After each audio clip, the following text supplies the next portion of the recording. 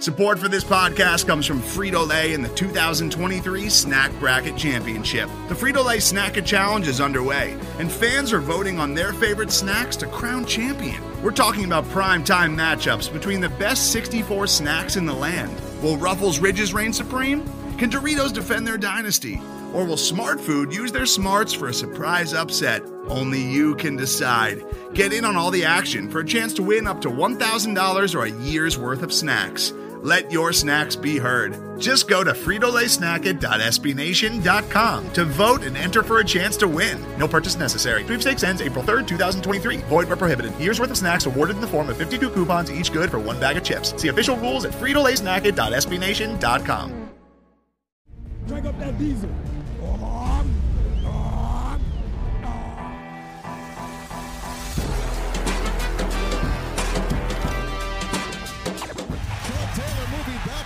Trying to find running room, and he's still on his feet.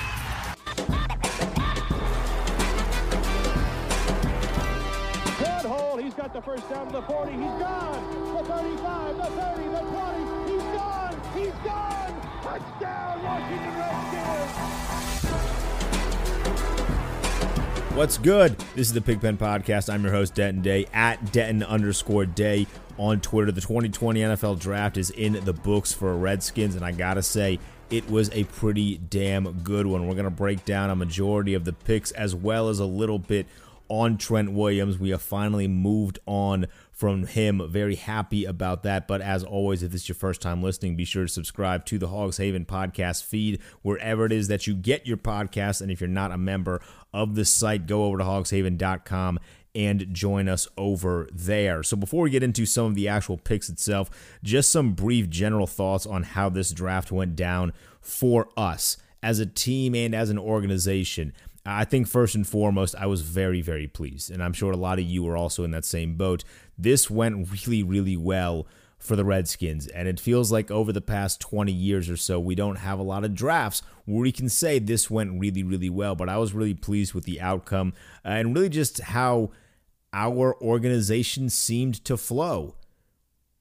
It was a very refreshing change of pace to have not an official GM yet, although Kyle Smith is just about to get that title, but having Kyle Smith and Ron Rivera working together. I mean, what a foreign concept that must be. Your head coach and high-level guys in your front office working together to formulate a plan and then following a plan. Who would have thought that would be successful, right? But to see that happen, I mean, that was great. It was really, really refreshing to see that. And I think that's the biggest takeaway, at least from the first draft in the Rivera-Smith tenure as a duo, is that they were on the same page. So that was big takeaway number one. I liked the easel painting that Ron Rivera had. That was kind of random. I saw a couple jokes made about that on Twitter, but I actually really liked the easel painting. I thought it was much more relatable and much more down to earth than Cliff Kingsbury's thirst trap in his beautiful mansion in Arizona and Jerry Jones being an asshole on his $250 million yacht. Like, it's not cool to be on a $250 million yacht. I apologize. I know we would all love to be on a $250 million yacht, but if you flexing on a $250 million super yacht, you're a dick. That's what you are. You're a terrible person, and I hate Jerry Jones even more for doing that. So I thought Ron Rivera's easel painting was significantly cooler than Jerry Jones's stupid-ass super yacht. But as far as the actual process of this goes for the team, this was one of the first drafts in quite some time where it felt like every single pick had a purpose, like they had put together a plan, and as much as we wanted a tight end, we did not get a tight end in the actual draft, but they put together a tight end, or they put together a plan, I should say, and they followed with that plan. Every single pick had a purpose. Every single pick filled some sort of need on this team, and again, it was really, really cool to see that, because there are occasional times, and I know the 6th and the 7th round, you're just kind of picking whoever's available, but still, you'd like to do your best to fill some sort of hole at that point, and it felt like in the past there were times where you just randomly draft like another linebacker. It's like, we already have 8 linebackers. Do we need a 9th one? So I felt like this year we did a better job at least making those picks work, even if, again, it's the 6th and the 7th round. you're not finding Tom Brady, all right? Like, we know that. You're not finding the next great Hall of Famer. You were just drafting for depth and for special teams, really, at that point. But I felt like every other pick had a real purpose in that. So with all of that being said, I mean, let's just kind of jump right into it. We're going to go super in-depth on the top 4 picks in particular for obvious reasons, because those guys have a much better chance to make the team, and we also just know a lot more about those. But at this point, I'm sure everyone is very much aware of how the draft went. I don't think I needed to run through every single pick at every single number. There's plenty of great content on this website, hogshaven.com, that you can find that at. But the first pick, of course, was Chase Young. This was obvious. We were big Chase Young fans here on this podcast for obvious reasons. He's the best player in the draft, and we had a very unique chance and ability that we capitalized on to be sitting at number 2 and still manage to get the best player in the draft because of the Bengals' need for a quarterback and them taking Joe Burrow number 1. So grabbing Chase Young, it was a no-brainer of a pick. We were able to execute that pick perfectly and properly. We did not trade out of that pick because it seemed like a lot of the trade rumors, they turned out to be nothing but catfishes and nothing but hoaxes, but for a brief amount of time, it did seem like, at least early in February and maybe into mid-March, you're like, hey, maybe there is a real chance the Redskins trade back. They did not do that, though, and they add Chase Young. He was the best player in the draft and fills a position of need. And now our defensive line is, at least on paper, setting up to be one of the best groups, not only in the NFC, but in the NFL. I mean, I don't see a weakness on paper with our defensive line, and I know it's early, and I'm just as guilty as maybe anyone for jumping on our defense is going to be great train last year, so I don't want to get too over my skis here, but damn, I'm excited to see Chase Young play on this defensive line. I mean, there's really no way to contain that excitement. He's awesome, and our group that we have here is awesome, so I'm going to be excited, and I mean, if you don't like it, I apologize. Suck it. I'm excited. Chase Young with this defensive group is going to be awesome, and I'm predicting right now, it's April 26th. It's late April 26th, but it's April 26th. I'm predicting that Chase Young is having double-digit sacks this year. That's the bold prediction. That's the hot take for this podcast, as we are just over 24 hours removed from the 2020 NFL draft, the completion of that draft. I'm predicting that Chase Young is going to have double-digit sacks in his first year with the Redskins. So you can book that now. If you want to put me on a freezing cold takes, I will live and die by that prediction. I'm telling you, Chase Young is going to have double-digit sacks with the Redskins his rookie year. I'm super excited to see what he's going to do for this defense. Then we had the Antonio Gibson pick. And this one is a fascinating one. I love it. I was a little skeptical at first just because I didn't watch a lot of Memphis football like most people. I don't watch the AAC a ton. I watch them a little bit, but not a ton. I watch the Power 5 schools significantly more than I do Memphis. But this pick was really interesting because it showed us, one, it gave us a glimpse into just how this offense is going to run.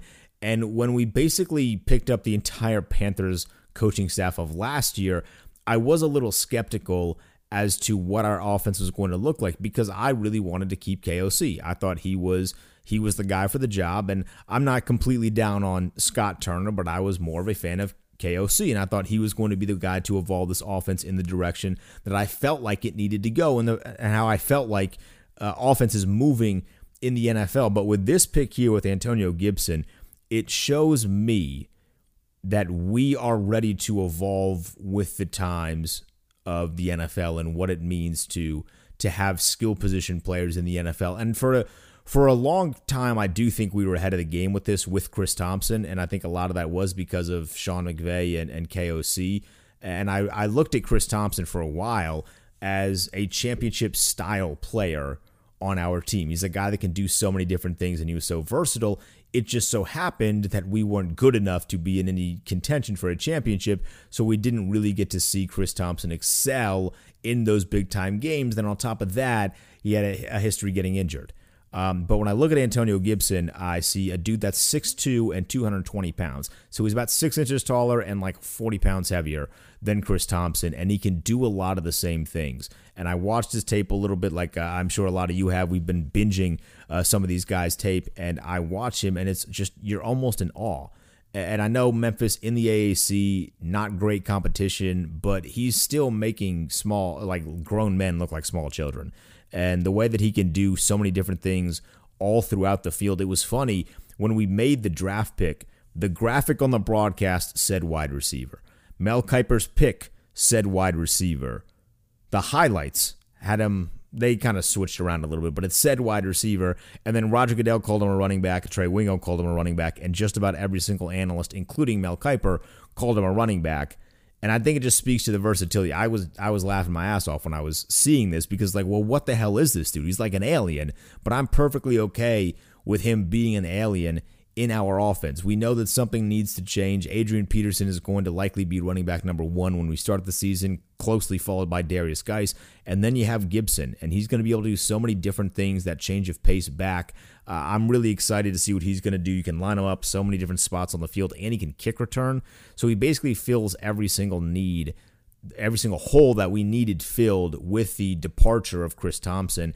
And he's just a bigger framed individual. And so I think less likely that he's going to consistently be drawn down by nagging injuries. So I'm really excited to see what Antonio Gibson is going to do for this offense as we continue to move into the future and stay ahead of the curve, if you will, with what NFL teams are doing in terms of offense. And the dynamic between both Gibson and Steve Sims Jr., who's another guy that I think this year we can move around a little bit. I think we're going to have a lot of explosiveness on this offense. So that was all the first 2 days of the pick. Of course, we didn't have a second-round pick. We thought maybe the Trent Williams trade would get us a second-round pick. That, of course, ended up not happening. But the fourth round is where things got really, really fun. Moments, like literally moments after we traded Trent Williams, we immediately feel the need at the tackle spot at pick 108 with Sadiq Charles. And this is the very definition, the personification of a high-risk, high-reward pick for us. Because in terms of pure talent, if we are not looking at any of the things off the field, in terms of pure talent, Charles is one of the most talented tackles in this draft class.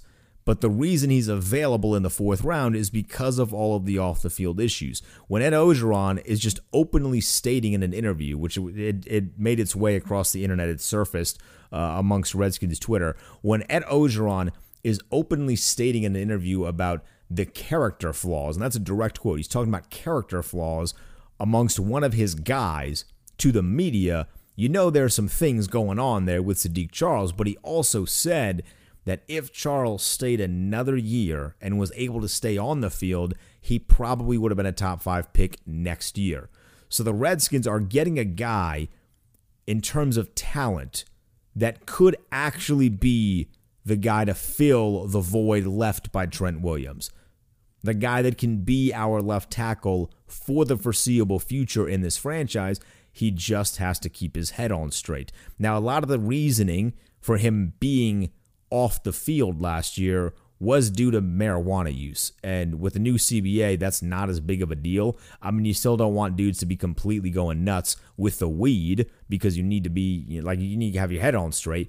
But the weed isn't as big of a deal now because of the new CBA, so he's not going to get suspended for his use of the weed.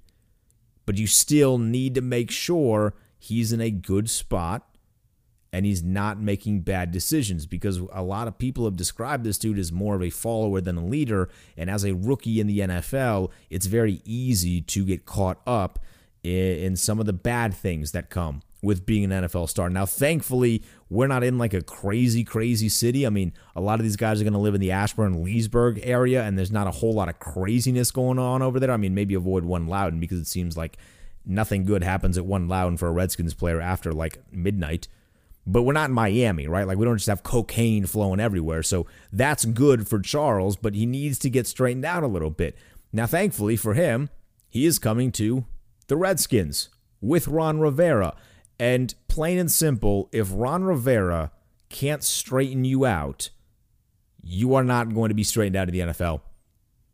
It's really that simple. If Ron Rivera can't get you on the right path, you aren't going to be on the right path in the NFL. So I'm pretty confident that this is going to be one of the biggest, if not the biggest, steals in this draft, because I'm confident in Ron Rivera's ability to get Sadiq Charles on the right path and maximize his talent. So the Redskins got a guy that realistically could have been a top 5 pick next year at pick 108 in the fourth round, because they were willing to take a risk on the character flaws. The scarlet letter that brings with players as they get drafted. We were willing to take a risk, and I think it's going to pay off mightily for this team as we move forward. And then this was without a doubt my favorite pick of the entire draft for many different reasons. Pick number 142, the Redskins selected Antonio Gandy Golden out of Liberty University. I, of course, went to Liberty University, class of 2017, fan the Flames. What's good? I was really excited. I really just did not want Antonio Gandy Golden, or as we call him, AGG. So we're just gonna slide with that nickname for the foreseeable future. I didn't want AGG to end up anywhere in the NFC East.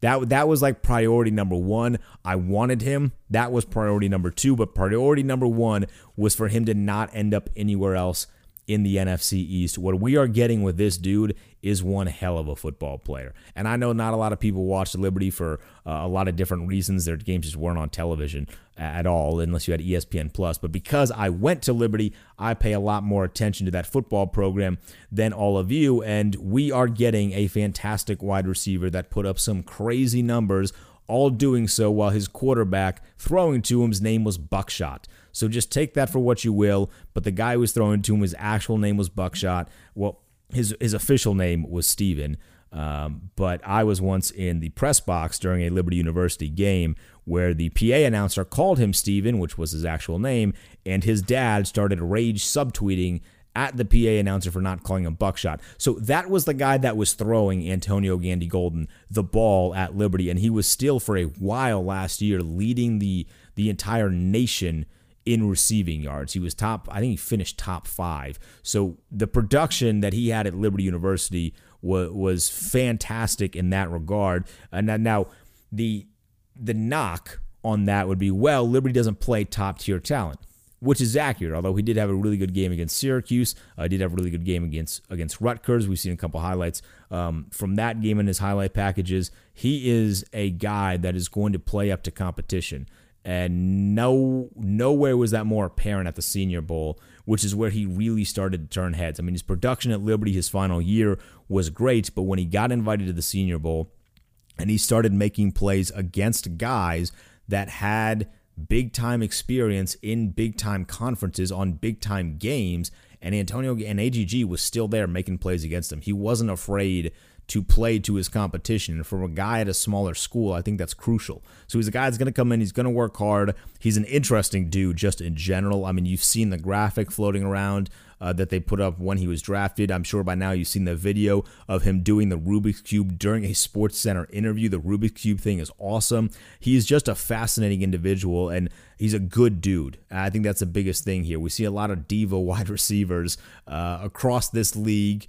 He is not one of those guys. He's a really good dude. He's going to be a really hard worker. I'm really excited to see what he does in this offense. Both him and Gibson, I think, are going to have a really good opportunity to be able to compete and make plays, almost immediately for this team. So I'm really excited to see what those two guys do. And then following in the next few rounds, we had Keith Ishmael of San Diego State, the center there. He's a guy that can play both center and guard, so I love the versatility there. I don't think you can have enough offensive linemen. We have seen that in past years with our injuries and our offensive line just becoming a revolving door of guys.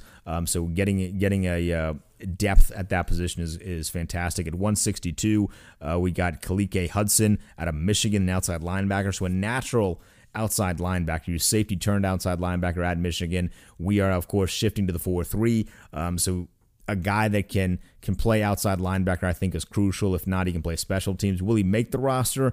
I mean, who knows at this point? We actually do have a pretty stacked linebacker group, but adding another body in there in the offseason when we actually do get together as a team, I think is going to be really, really nice. Cameron Curl. I should have read these names before I started doing this. Lord have mercy. That one's not even that difficult to pronounce. I'm just an idiot. Cameron Curl for the safety from Arkansas. Good size. 6'1", dude. Versatile. Might be able to maybe move in the corner. Probably not, but maybe. Special teams guy. I mean, you're just drafting when you get to the 7th round. And then we finished off with James Smith Washington. That name significantly easier to pronounce. The defensive end from NC State. As far as grades go, we're going to go into our little report card here. I'm going to give this grade an A for the team. I want to give this draft an A. I thought the 2020 draft class, it filled holes that we needed filled. We got the best player in the draft, and I think our offense got better with Gandy Golden, Gibson, and Charles. So I'm going to give Ron Rivera and Kyle Smith in their first real draft as a duo, I'm going to give them an A. I thought they really did a good job, and I feel like our team got better this weekend, and because of that, I'm giving them an A. But of course, maybe the biggest news, and this is where we're going to end today's program with, the biggest news is that Trent Williams is no longer a member of the Washington Redskins. So this long, drawn-out saga that probably should have ended last summer has now officially come to an end. We get a 5th and a 3rd next year in return for what was an all-pro left tackle. Not exactly the greatest return in the world, but at this point in time in 2020, that's the best that you can get. And you knew it was going to be trouble when the 3 teams, as we entered the draft, who were rumored to be in contention for Trent Williams, all drafted a tackle in the first round. I mean, you're looking at Cleveland, you're looking at the Jets, you're looking at Tampa, and I don't know how accurate some of the reports were about those teams truly being involved. But once Cleveland drafted a tackle, you're like, oh, okay, damn it. And then the Jets drafted a tackle, and you're like, all right, maybe not the best in the world, but hey, we still got Tampa Bay. And then Tampa Bay traded up to draft a tackle. You're like, damn it, man, like, come on. And then we had Minnesota going for us. Like, all right, well, the Vikings, Kirk Cousins, he wants to play with his boy. And then they draft a tackle. And then, of course, we have all of these rumors and reports about Trent Williams saying he didn't want to play with the Vikings. And then his agent, who has become our least favorite person in this city, he said, actually, no, we never said that, even though we totally know that you did say that. And then ultimately he ends up going to the San Francisco 49ers, reuniting with Kyle Shanahan. He's going to do fantastic over there. So if you are in the camp of, I really just want Trent Williams to fail, I would maybe suggest don't watch San Francisco 49ers games this year, because he fits everything that they want to do. And if you thought Raheem Mostert was doing great with their zone blocking last year in the playoffs, just imagine when Trent Williams is going to be the guy he's running behind. It's almost not going to be fair. So the 49ers definitely won that trade if we're assessing winners and losers here, but we got some sort of value back. And because of that, I'm okay with it. Like, we didn't have to cut the dude. We didn't turn into the Carolina Panthers as they cut Cam Newton. As long as we got something back in return, I'm going to consider that at least a positive. Maybe not a win necessarily, but it is a positive. I would have loved to get a first-round pick back, duh. And I do think that Trent Williams is actually worth a first-round pick, but because Bruce Allen is a moron and the whole process that this thing has become, that made the first-round thing was impossible. Getting a second-round pick back became impossible. And getting a third-round pick, at least this year, became impossible based on the timing of everything. Although apparently we had discussions with San Francisco basically the entire week. So this wasn't like a new thing that just popped up. It just so happens that because every single other team that was in contention for the services of Trent Williams drafted a tackle, that San Francisco was the only team that was left. But I'm glad that we're done with this. I'm glad that Ron Rivera has stayed true to his word of, we want guys who want to be here. And Trent Williams very clearly did not want to be here. We can point the fingers at a multitude of different reasons as to why he didn't want to be here. Was it just about the money? I have no idea. It definitely plays some sort of factor into it, although Trent Williams is playing on his final year of this deal. It's going to get restructured a little bit, so I think he's going to have guaranteed money, which he didn't have here, but he's playing on the final year of his deal, so the extension didn't turn out to be that big of a deal. The extension would have gone through in Minnesota, but he said no, he didn't want to play there. So just really, really fascinating. I'm just glad it's over with, to be honest, and I know a lot of you are in the same boat. This is the process of getting Trent Williams away from us became way too drawn out, and it sucked because I love Trent Williams. I think he's awesome, but we needed to move on. We did move on, and I think that was the cherry on top of this draft weekend. I think it was not a perfect weekend, because I don't know if we could really get a perfect weekend in the NFL draft, but it was a pretty damn good one for Ron Rivera and Kyle Smith and for this organization as we look towards the future. I'm still in favor of that slow rebuild, but I do think with the talent that we were able to acquire this weekend in the NFL draft, our slow rebuild may have sped up at least just a little bit.